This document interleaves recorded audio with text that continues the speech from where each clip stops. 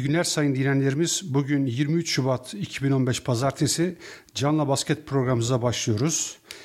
Geçen hafta pek çok transfer ve oyuncu değişikliği oldu. Konferanslardaki durumlardan önce bu transferlere bir göz atıyoruz. Milwaukee Bucks, Larry Sanders pivotları Larry Sanders'ı serbest bıraktı. Çünkü sürekli bir sakatlık programı var. Aslında çok atletik ve savunması iyi bir oyuncuydu. Biz 2 sene önce NBA'de en iyi blok çeken oyuncuydu. Ancak şanssızlıklar yakasını bırakmadı.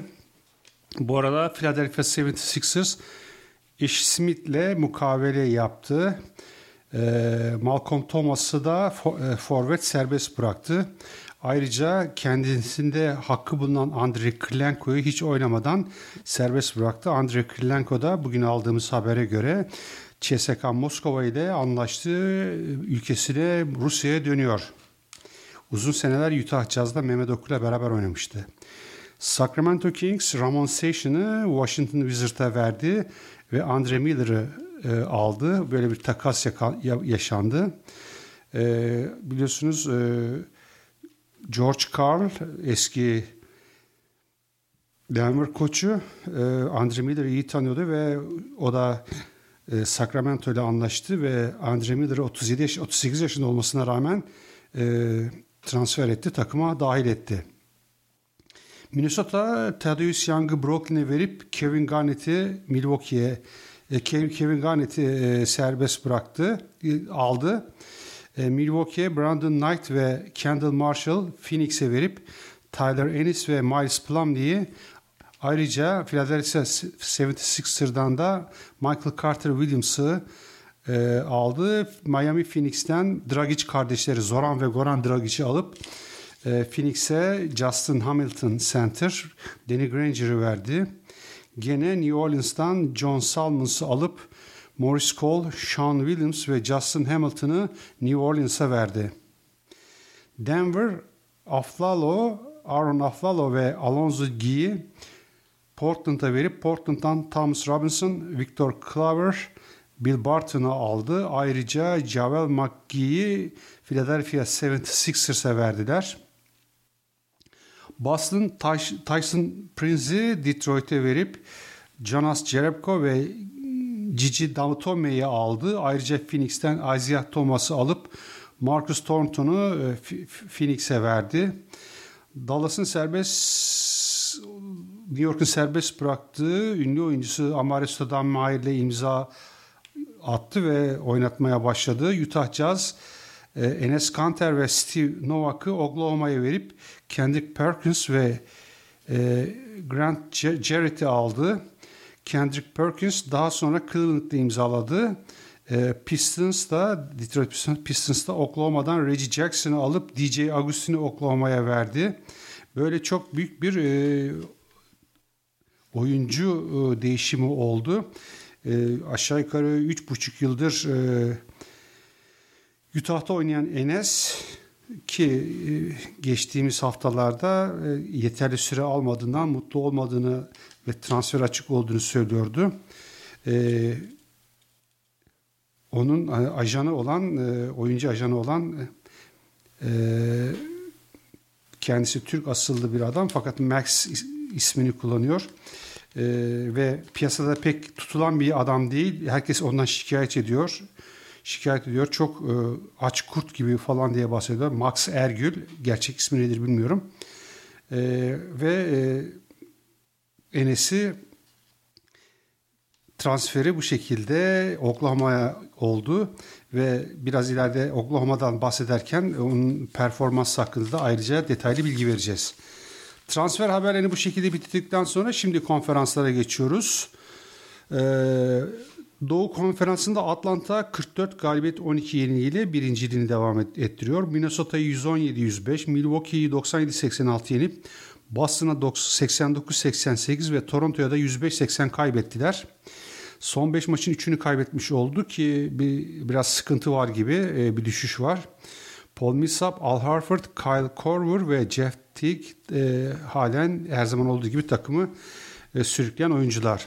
İkinci sıra Toronto var. 37 galibiyet 18 yenilgiyle. Onlar da Washington'ı 95-93, Atlanta'yı 105-80 yenip Houston'a 98-76 kaybettiler. James Johnson ve Louis Williams Toronto'da Damar DeRozan'la birlikte geçtiğimiz 2 hafta boyunca performansı iyi olan oyuncular. 3. Chicago Bulls 35 galibiyet 21 yenilgiyle, Sacramento 104-86, Cleveland Cavaliers'ı da 113-98 ve arkasında da Phoenix'i 112-107 yenip Detroit'e 191 kaybettiler. Paul Gasol, Joakim Noah ve Derrick Rose geçtiğimiz 2 haftada öne çıkan oyuncular. 4. sırada Cleveland Cavaliers var. 35 galibiyet 22 yenilgiyle Miami'yi 113-93, Washington'ı 120-89 ve New York'u 101-83 yenip Chicago'ya 113-98 kaybettiler. LeBron James bu arada ünlü eski oyuncu Allen Iverson'ın NBA'deki rekorunu, yani sayı rekorunu geçti. Onu geride bıraktı. Cleveland'da LeBron, Kyrie Irving, Kevin Love öne çıkan oyuncular. Kendrick Perkins'in de gelişi savunmasını güçlendirecek. Onun gelmesini LeBron James istedi ve takımda onu aldı. 5. sırada Washington Wizards var. 33 galibiyet 23 yenilgiyle Orlando'yu 96-80 yenip Toronto'ya 95-93, Cleveland'da 120-89 ve Detroit'te de 106-89 kaybettiler. Onlarda da bir düşüş var. John Wall, Marcin Gortat ve Bradley Beal'ın çabaları yeterli olmuyor. 6. sırada Milwaukee Bucks var. 31 galibiyet 24 yenilgiyle Brooklyn'i 103-97, Sacramento'yu 111-103 ve Denver'da 89-81 yenip Atlanta'ya 97-86 kaybettiler. Ersan tekrar döndü. Brooklyn maçında 15 dakika süre aldı. 5 sayı, 2 rebound, 1 top çalma. Sacramento maçında yalnızca 2 dakika süre almış. 2 sayısı var. Denver maçında hasta olduğu için oynamadı. Atlanta maçında da 15 dakika süre aldı. 4 sayı, 4 rebound, 1 asist, 1 top çalma ve 1 blokluk bir performans göstermiş. O da yavaş yavaş kendine gelmeye başlıyor. Umarız sakatlığı olmaz. Çünkü Avrupa Şampiyonası'nda oynaması lazım. İlk 4'e kaldığımız takdirde Avrupa Şampiyonası'nda seneye yapılacak olan olimpiyat oyunlarında da ilk defa erkek takımımızı inşallah gider. Onları da orada görmek istiyoruz. Milwaukee'de de Antetokounmpo ve Jabari Parker, bunları ilaveten Biles öne çıkan oyuncular oldu. 7. sırada Miami var. 23 galibiyet 31 yenilgiyle New York'u 109-95 ve 111-87 iki kez yenip Cleveland'da 113-93 ve New Orleans'a 105-91 kaybettiler.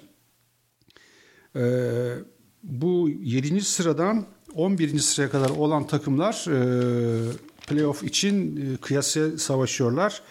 Ve playoff aslanın ağzında Miami içinde.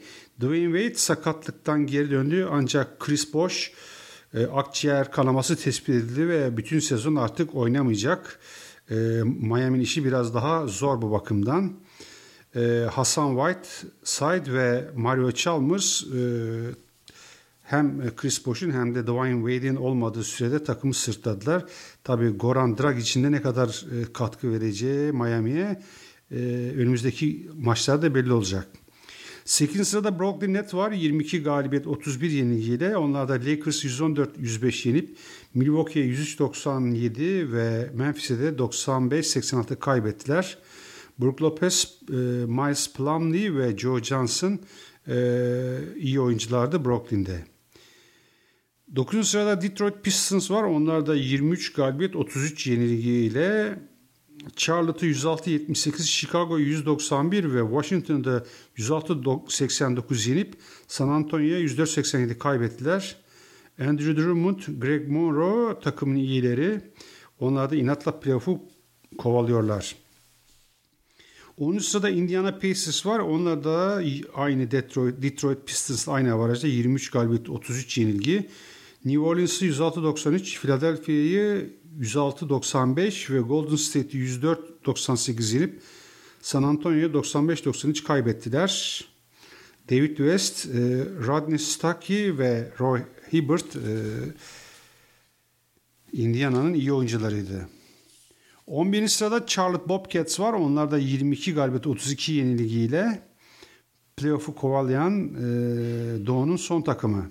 Detroit'e 106-78, Oklahoma'ya 110-103 ve Dallas'a da 92-81 kaybedip arka arkaya 6. kez kaybettiler. Al Jefferson, Lance Stephenson ve Gerald Henderson'ın çabaları bu galibiyet sayısını arttırmaya yetmiyor. 12. sırada Boston Celtics var. 20 galibiyet 33 yenilgiyle artık bu 12. takımdan itibaren ki takımların pek şansı yok. Atlanta'yı sürpriz bir şekilde 89-88 yenip Sacramento'ya 109-101 ve uzatmada Lakers'a 118-111 kaybettiler. Jerry Salinger onlarda sakat, sol ayağında çatlak varsa o da sezonu kapattı. Atlanta maçında sakatlanmıştı. Jeff Green ve Isaiah Thomas ki Phoenix'ten aldıkları takımı sürükleyen oyuncular. 13. sırada Orlando Magic var. 19 galibiyet 39 yenilgiyle New York'u 89-83 ve New Orleans'ı 95-84 ve Philadelphia 76ers'ı 103-98 yenip Washington'a 96-80 kaybettiler. Vucevic, Oladipo ve Tobias Harris iyi oyuncular ki koç değişikliğinden beri Orlando maç kazanmaya başladı. Tabii yalnız biraz geç. 14. sırada Philadelphia 76ers var. 12 galibiyet 43 yenilgiyle. Golden State'e 89-84, Indiana'ya 106-95 ve Orlando'ya da 103-98 kaybettiler. Furkan Aldemir Indiana maçında 4 dakika süre almış. 2 sayı 4 rebound. Orlando maçında 8 dakika süre almış. 3 rebound bir top çalmayla oynamış. Diğer maçta oynamadı. Robert Covington ve Nerlens Noel ki bu savunmada takımda öne çıkan oyuncular.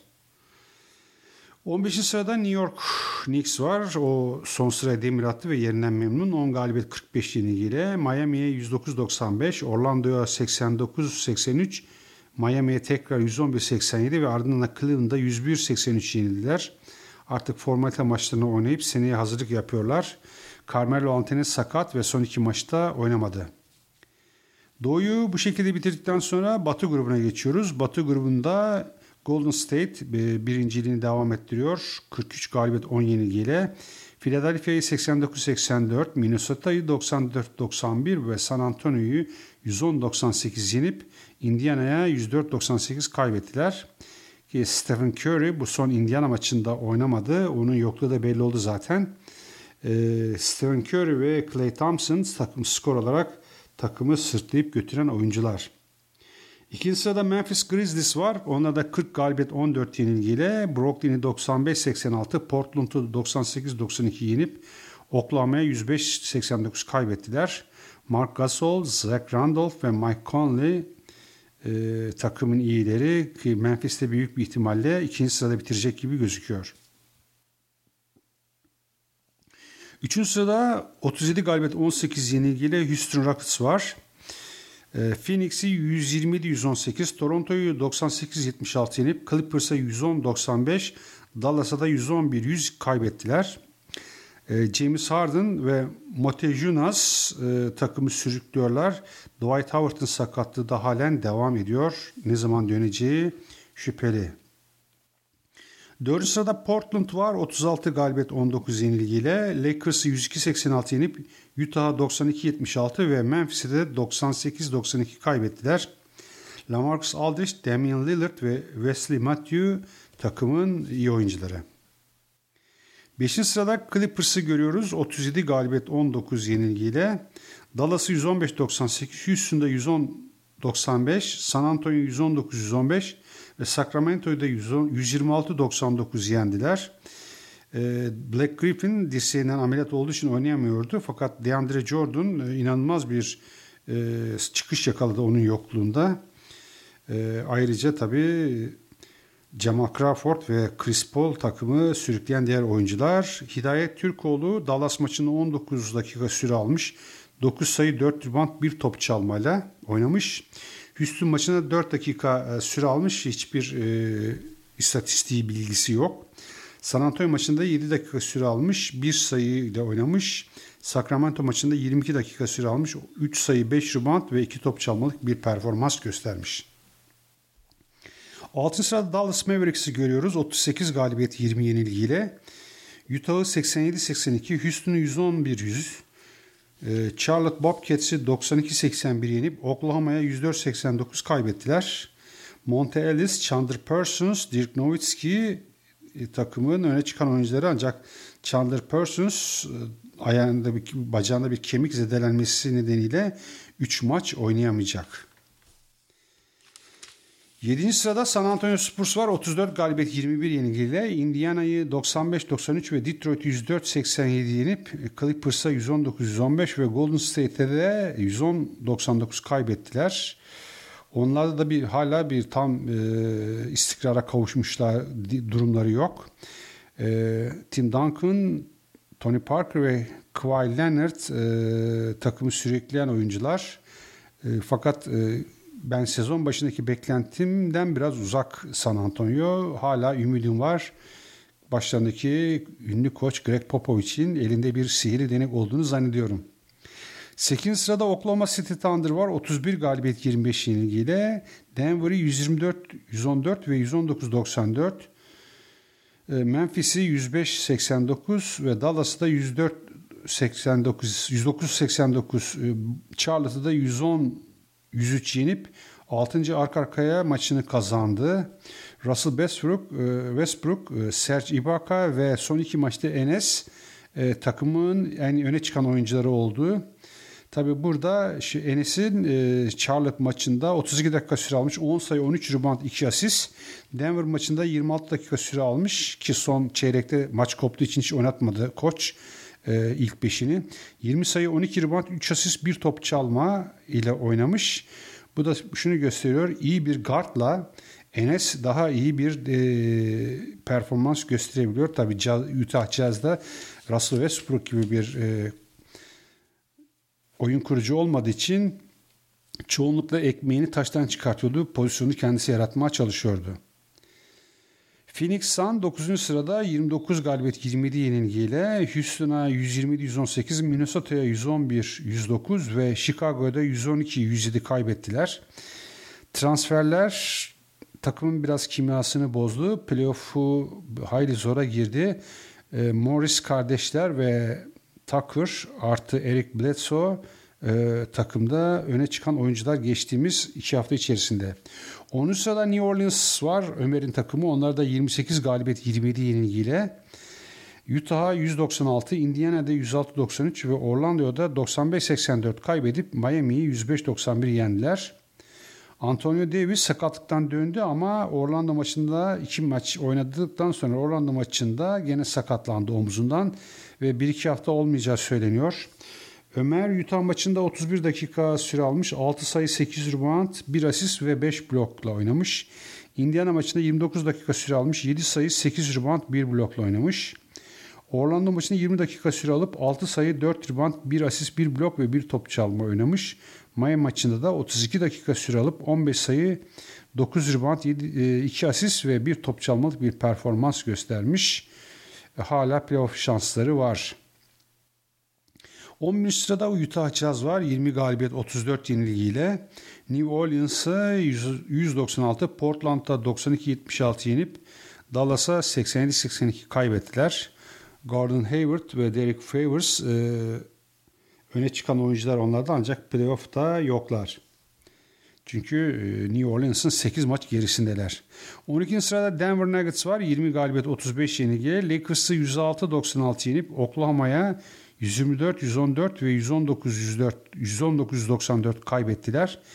Milwaukee'ye de 89-81 kaybetti. Gallinari ve Ty Lawson da Denver'da iyi performans gösteren oyuncular geçtiğimiz 2 hafta içerisinde. 13. sırada Sacramento Kings var. 19 galibiyet 35 yenilgiyle. Biraz başlangıçta da söylemiştim. Denver'ın eski koçu George Karl ile anlaştılar. Tecrübeli bir koç. Boston'ı 109-101 yenip Chicago'ya 104-86, Milwaukee'ye 111-103, Clippers'a da 126-99 kaybettiler. DeMarcus Cousins, Rudy Gay öne çıkan oyuncular.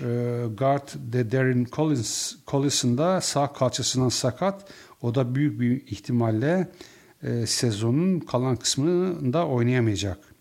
14. sırada Los Angeles Lakers var. 14 galibiyet 41 yenilgiyle. Boston Celtics'i uzatmada 118-101 yenip 7 maç sonra ilk defa kazandılar. Denver'a 106-96, Portland'da da 102-86, Brooklyn'de 114-105 kaybettiler. Koç her maç değişik bir 5'le başlıyor. Ne yaptığını anlayan pek yok. Jordan Hill sakatlıktan döndü. Bu arada takımın gardı Ronnie Price'da dirseğinden sakatlandı. O da sezonu kapattı. O da ameliyat olacak. Genç oyuncu Jordan Clarkson ve Carlos Boozer öne çıkan oyuncular Lakers'ta. 15. sırada Minnesota Timberwolves var. 12 galibiyet 42 yenilgiyle. Phoenix'i 111-109 yenip Atlanta'ya 117-105 ve Golden State'de 94-91 kaybetti. Onlar da bu transferlerde eski oyuncuları Kevin Garnett'ı aldılar. Geri aldılar. Sanırım bu yıl kalan maçlarda oynayıp buradan emekli olacak. 38 yaşında artık.